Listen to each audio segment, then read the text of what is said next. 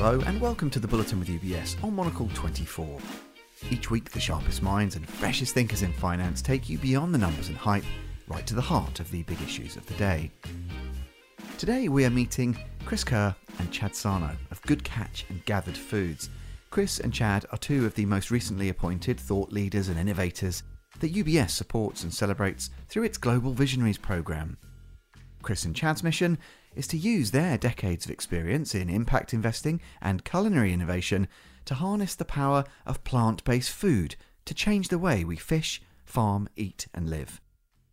Chris has more than 30 years of leadership experience in startups and venture capital investing, spending the last 2 decades focused on impact investment in the plant-based food sector. Kerr is co-founder of Gathered Foods and its Good Catch plant-based seafood brand. Chad is a pioneer of plant-based foods and is the chief culinary officer and co-founder of Gathered Foods. He's launched successful plant-based restaurants around the world and worked as research and development chef for Whole Foods Market's program on plant-based eating. He's also the best-selling author of titles like Crazy Sexy Kitchen and the Whole Foods Market Cookbook. Chris and Chad are going to tell us about the urgency and the scale of the challenge facing us all in terms of finding sustainable ways to create our food. How they are both driven by impact, but also by making things that are delicious. Why consumers will be empowered by choice, why Chad believes his fellow chefs need to get on board, and Chris might even reveal how he left meat, even those once beloved Philly cheesesteaks, far behind. It's a pleasure to welcome both Chris and Chad to the programme. Chris and Chad, let me begin by asking you both about the journey you've been on to get here. Chad, first of all. I was first introduced to I was raised on a standard American diet. I was first introduced to the connection between food and health. That's what really got me interested in the plant-based world, was that connection. And I had really bad asthma growing up, and someone had mentioned if I stopped eating dairy products, I could get off all my inhalers. And I was ready to do anything at that time. Stopped eating dairy products, and for the first time in my life, I made the connection between the foods that we consume and your health outcomes. So that fired not only a lot of passion to look deeper, but it also brought up a lot of anger, in me. And that anger, I channeled to passion with what I believe in now, what we're doing. All of these experts over the years hadn't mentioned anything of the sort that I was going to. All these doctors of that connection, and I had to hear from a non-medical source about that. So that's how I really got first introduced between that connection, and that's when I started to dig in. I grew up in restaurants. I grew up in the kitchen, so that's kind of my main role has been over the years has been working with food in the food space, and that just got I wanted to teach to anybody that would listen. So at that time, so I dove into the education aspect of culinary arts, and once you actually look behind that curtain, it was hard to look back, and that was what fueled the years to come. My path was a little bit different. I grew up on a farm. My first job was cleaning the udders on dairy cows. I had animals around me all the time. I loved animals, but also loved eating meat. And I was a typical child of the 70s and a comfort food junkie, originally from Philadelphia. So I would, Philadelphia cheesesteaks were on the menu more than once a week. And in about 2002, I met a woman who was a little bit more forward-thinking than I was on a lot of subjects. But it was the moment where I realized, okay, if I'm going to be with this person, I need to start thinking a little more empathetically about what she wants in our relationship. And as I did that, I started discovering more and more about our food system and realizing that, the suffering that goes into making food through animals is pretty obscene. And I didn't want to participate in that, but I really, really wanted to keep eating meat. I wanted to eat that flavor. I wanted that experience. And so I set about solving a problem for one person. What was Chris Kerr going to have for lunch, and was he going to enjoy it? And what I like to say is most of the number one ingredient in most of the dishes that I ate at that time was disappointment. And it was sprinkled throughout the whole meal.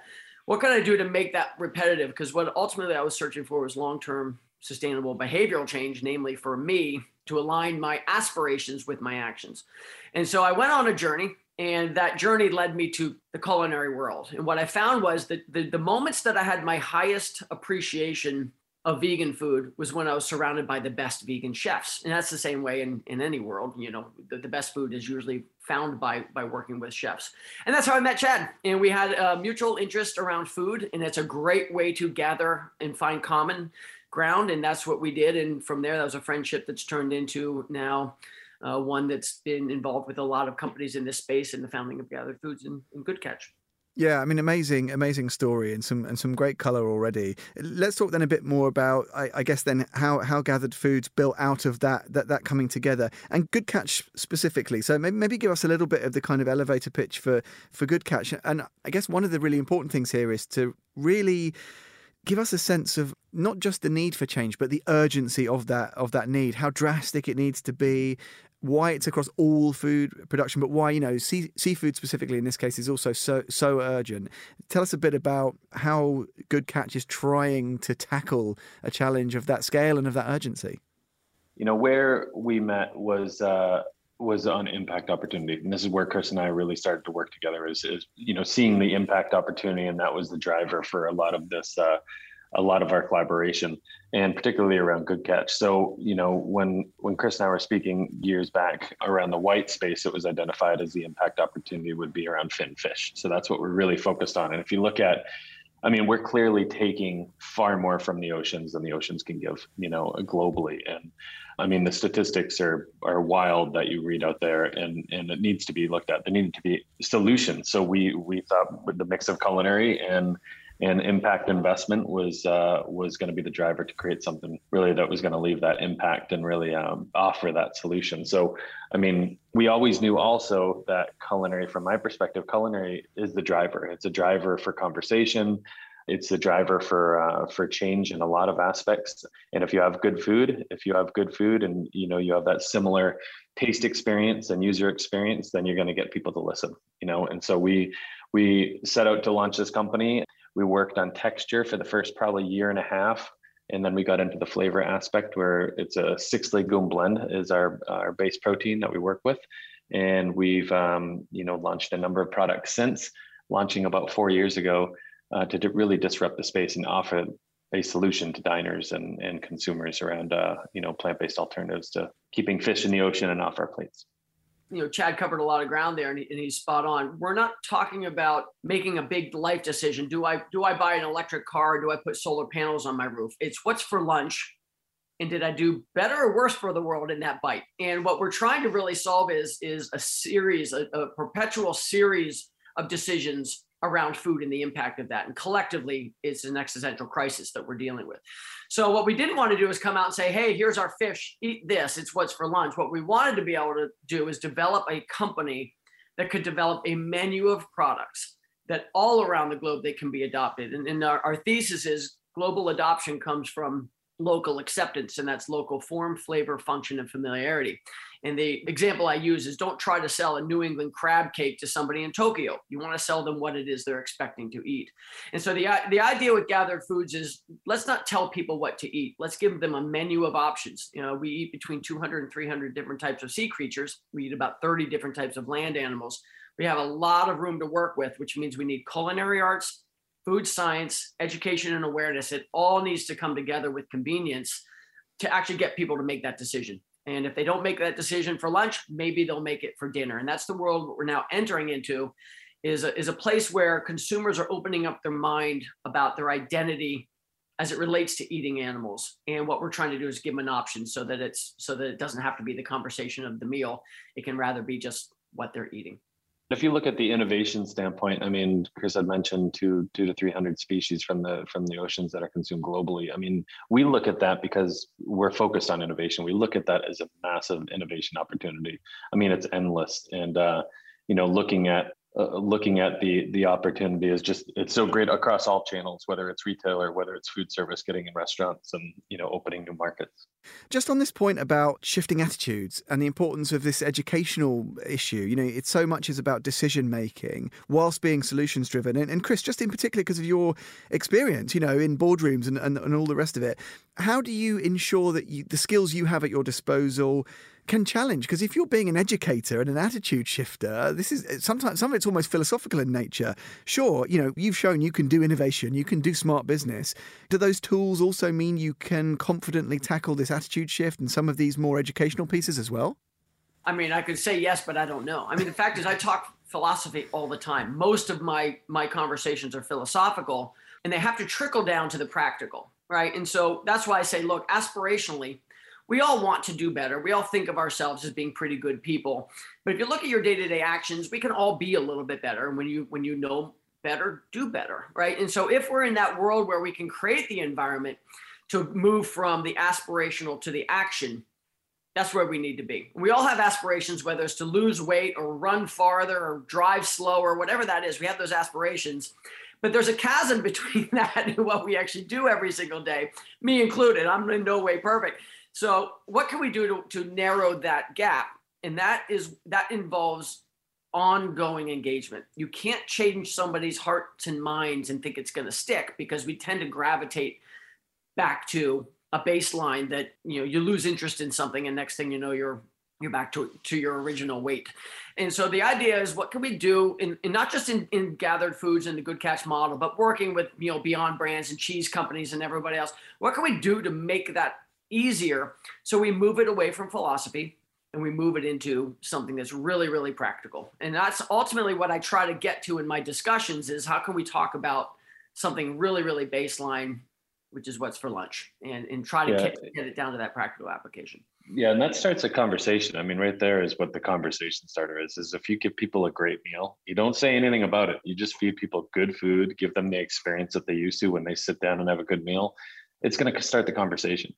So always leading with culinary. We always try and curate the taste experience at Good Catch and all these other companies that we're involved with. I mean, it's critical to start with taste, and if people have that taste and what they're familiar with, then they're going to open up and discuss it. It's going to be far more effective than, hearing somebody talk about not eating something, taking something out of your diet and replacing it with this. We're not trying to do that. We're just trying to show options, and we're leading with culinary taste and experience. I call it the Frito effect. Fritos are vegan. They're almost a health food. There are 3 ingredients. It's corn oil, and salt. But we never have a conversation about the veganism of Fritos, because it's just a delicious thing to eat. Oreos, the same thing. You could be a vegan and live off of, eat nothing but Skittles and Mountain Dew, but that's not going to be how you want to live your life. So the real question is, do we remove the dialogue around the ethics of eating animals and instead focus on the experience of not eating animals? And we're focusing on the experience. There's lots of drivers why people might want to change their diet. It could be religion, it could be health, it could be environment, it could be, in our case, animal suffering. All of those drivers land at the same spot, and it's on the center of the plate. We can actually help drive that change without having to drive a conversation about why, but rather, what are we eating? And for us, to talk about food is fun. To talk about animal suffering is never going to be fun. So can we focus on the food and the fun side and let the other drivers fall into its place? That's really the design of how Chad and I approach the food sector in general. Yeah, I think it's so important. It really comes across, again, through the way that you guys talk about it. Also, I'm recalibrating Fritos now as health food, and I'm going to say, look, Chris Kerr told me so. That's it. It's done. Chris and Chad said it, so that's that. Let me just ask you a bit, though, about collaboration, because we've already talked about the urgency and the scale of the challenge. You guys have conveyed so readily already your passion and your interest, your facility to deal with this. But I guess also, it is important to work together. And look, we're talking because you've been recognised as global visionaries, for which I doff my cap. Many congratulations. But what do those kinds of moments of recognition, being lauded and getting to collaborate, what do they mean for this broader battle that we're engaged with?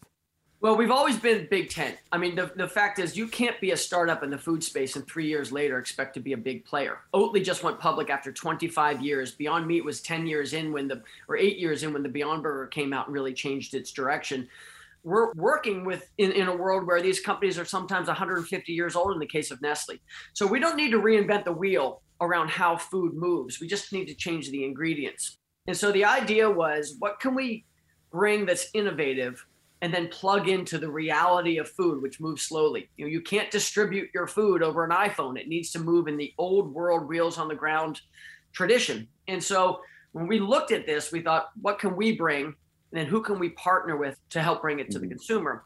And if you look at, there's a big moment when Cargill redefined itself from a meat company to a protein company, right? And then all others kind of followed, shift along that. If a consumer is asking for something, It's a lot cheaper to give them what they're asking for than it is to try to convince them to buy something else. So if they're asking for plant-based, sell them plant-based. And that's what we effectively wanted to do, is say, we will give you the tools to satisfy what your consumers are looking for. But you have to do it in a good way. I mean, you can't come up and say, here's my meat analog, isn't it amazing? The consumer will tell you if it's an amazing product. And then you have to work with the consumer to make sure that it's matched over and over again. And that's where Chad's job in perpetual innovation, in our cultivated food labs team, in their perpetual food science perfection, all of those things have to come together for the experience. If the experience is good, the rest kind of falls into place. And that's why Chad has to lead this thing as a chef. A chef tells you where the bullseye is. I don't go to a textile manufacturer to design my clothes. I'm going to go to a fashion designer, and food's the same way. So that's Chad's role, is to really set the bar there. Well, yeah, Chad, and I was going to ask you a little bit about, well, a sort of a corollary to this, which is in this game of then changing perceptions, or perhaps correcting misperceptions, I should say more accurately, around not just plant-based, but around this idea of making it be about the food and about that conversation. You've demonstrated, again, over many years that you can do scale without compromise. We see that with all the projects you've been involved in down the years, and also with your books and all the rest of it. Is that how do you gauge where we're at in this sort of campaign? Because the scale of the challenge, as we've said, is so vast. Is it something that you can feel yourself winning it, even if it's only incremental? Yeah, I mean, I think we get wins every day. I think we get wins every day with, if someone were to just sit down and enjoy what I make as a meal and what I'm producing, that's a huge win. To change that one heart and that one mind is massive, right? And taking those baby steps. And as Chris had mentioned, really focusing on that global footprint, but with, localizing it as well. I think that, there's this massive sense of urgency with our work, and I mean, our work in particular, is that, if you really look at, the wins, I mean, we're both ethical vegans personally, and I won't stop my work until I can do my best to alleviate as much suffering as possible. And if you look at the oceans are a prime conversation around that, because they haven't been looked at until recently, Tom. If you look at, people talk about sustainable seafood, and truly the only sustainable seafood is seafood that allows fish to stay in the ocean. It's abundantly clear that we totally need a new approach to seafood, and that's where Good Catch steps in. I don't think that there's going to be that benchmark and sort of that milestone of like, yay, we did it, because we have this sense of urgency, and because we're driven by impact. I think once it's readily available and there's solutions out there and there's choice out there, I mean, the power of choice is amazing. And, as Chris had mentioned, it's, a lot of these drivers, you're seeing this sort of going from trend to mega trend to just being the norm. You're seeing these large investment companies, animal ag companies, all these large ingredient companies all listen to the consumers. And so the demand is there, hopefully the impact is going to start showing with, more solutions that are coming to market. So. Yeah, I think you're seeing a generational shift. Each generation that comes around, it's almost a tripling of activity in there. So I'm what am I? I'm Gen X, somewhere in there. And then you've got millennials who really kind of came in and kicked it up, but the Gen Z is on fire. And if you look at Gen Z right now, you're looking at like 70% of them are identifying as flexitarian. The stigma that used to be around being vegan, when I went vegan in 2002, it was the talk of the room, because I'd eaten so many Philly cheesesteaks in my life that everybody was wondering what had gone wrong with my head. But nowadays, it's a non-event. If you eat non-dairy, nobody cares. If you eat plant-based meat, nobody cares. Nobody's talking about it as it's the subject matter of the table, because there's other things that are more interesting. So the stigma is kind of going away as the generations kind of come along. That's because the food has gotten better. That's the bottom line. The food has gotten better, so the stigma isn't there. You're not giving something up every single time you decide that you want to eat something plant-based. But if we were sitting down in the dark ages where we're still eating nothing but tempeh and tofu, we wouldn't be moving anywhere. The innovation that's happening is elevating this, and the younger generations are grabbing onto it and running with it. That's phenomenal to watch. When I first moved to Woodstock, we had one vegetarian restaurant in town. Now, every single restaurant in not just this town, but every town around it has vegan options. We have too many choices at this point, which is a really nice milestone for us, because it used to be we'd have one or two. Well, yeah, and just on this point about how the enthusiasm, the vigor, the dynamism that comes with those generational shifts that you've described, I think really smartly there. Are Gen Z though going to get the kind of performance that they want from? We know they're getting it from you guys, right, and from some of the innovators. What about the other, and I don't like using these kind of management words, but the other stakeholders, be these public or private bodies, there are definitely people who are still dragging their feet, and there continue to be lots of people whose interests are set pretty much squarely against even you guys, despite it being the ethical thing to do, the right thing to do. Who needs to move the most and fastest, in your view, to make sure they're not dragging their feet and that they are delivering what plainly, as you both say so eloquently, the public are demanding? I say this very biasly, but chefs, I would say, first and foremost, I mean, chefs need to get on board with alternative proteins. Consumers are demanding it. We're seeing, 60, 70% of diners are asking and actively seeking protein alternatives, whether it's in the States or whether it's over in Europe.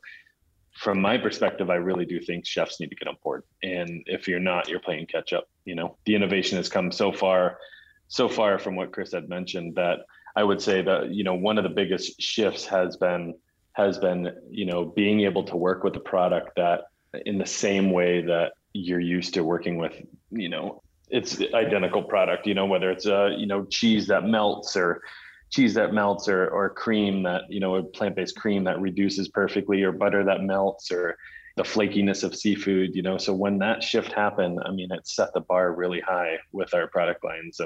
And for chefs not to be able to see that and not to get on board, I think that they're missing the mark. Yeah, it's going to be a really slow turning ship. I mean, it's $1.7 trillion industry right now. We're not going to change that overnight, and it'll take a long time just to build the infrastructure for it.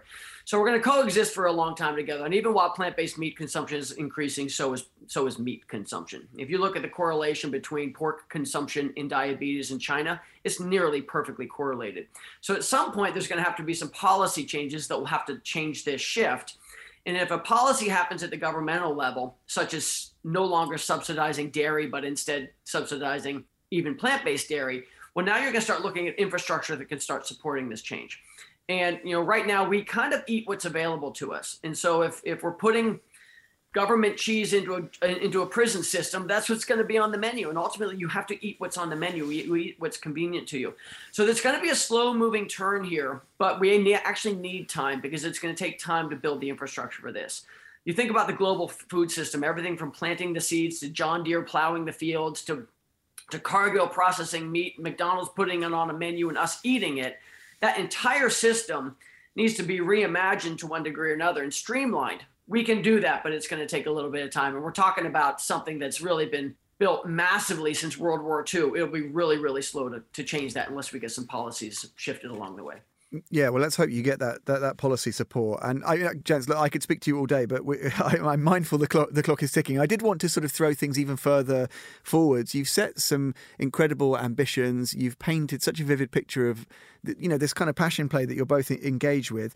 What is next? Where can Good Catch go if we look at the whole setup, this whole gathered foods business, and how it fits into this broader sort of changing ecosystem? Well, what does the future hold? Is it a question of the only limit is your ambition and your aspiration? What do you hope that Good Catch and Gathered Foods can achieve on your watch? The design of Gathered Foods is that it can move into other directions depending on what else we might discover. The reality is, if you take our tuna fish and you kind of remove the flavoring of seafood, well, it tastes a whole lot like turkey. Can we make turkey? Sure. Poultry is a really, really, really big opportunity. And generally what happens is when people stop eating cows, they eat chicken. And now you're looking at, about 100 chickens for every cow in consumption. That's a lot of suffering for us. So we are looking at other things we can bring to the table, but it won't be because we've built a brand around it, because we will be taking some of our IP and intellectual property and recipes and helping others to improve their offerings. So it has to remain Big Tent. It has to remain collaborative, but we also have our own interests as stakeholders. So certainly we want to create value in for our shareholders, but there's no reason that we can't work together. If you look at Oatly at 25 years old, I'm 54. I can't be 80 years old, and we're finally kind of finding our way. We need to speed this up. And the only way we're going to do that is through collaboration, through joint venture, which means partnering.